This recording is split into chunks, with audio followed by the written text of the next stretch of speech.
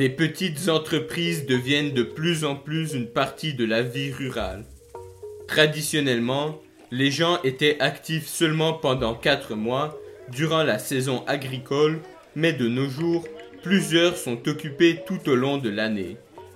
Ils traitent et conservent leurs produits et vendent des produits alimentaires durant toute l'année.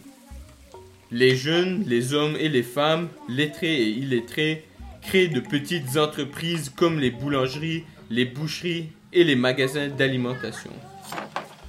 Les habitants du village fréquentent avec enthousiasme ces magasins villageois car ils ne doivent plus attendre le marché hebdomadaire pour s'approvisionner en produits essentiels.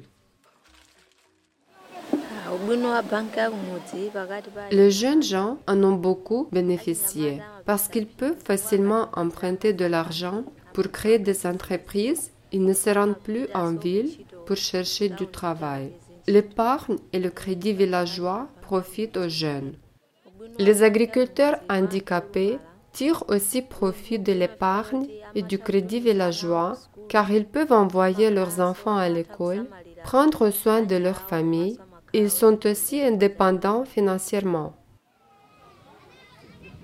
La création de toute entreprise demande des fonds de démarrage. Mais dans plusieurs villages, il n'y a pas de banque. Les banques aussi exigent une garantie pour emprunter de l'argent, ce dont nombre de personnes ne disposent pas. Pour monter une entreprise, il faut également apprendre à épargner les profits réalisés.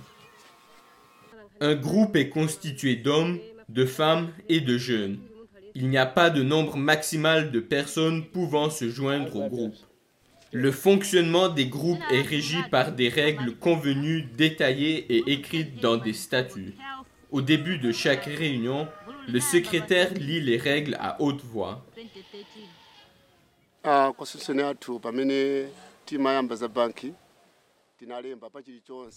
Lorsque nous avons créé le groupe, nous avons écrit les statuts qui sont lus à haute voix à chaque réunion pour rappeler les règles à tous les membres. Puisque dans le groupe, il y a des gens qui ne savent ni lire ni écrire, c'est une occasion pour eux de savoir ce qui est écrit dans les statuts. Le livre des statuts est gardé dans le coffre-fort avec l'argent et à chaque réunion, le secrétaire le lit à haute voix.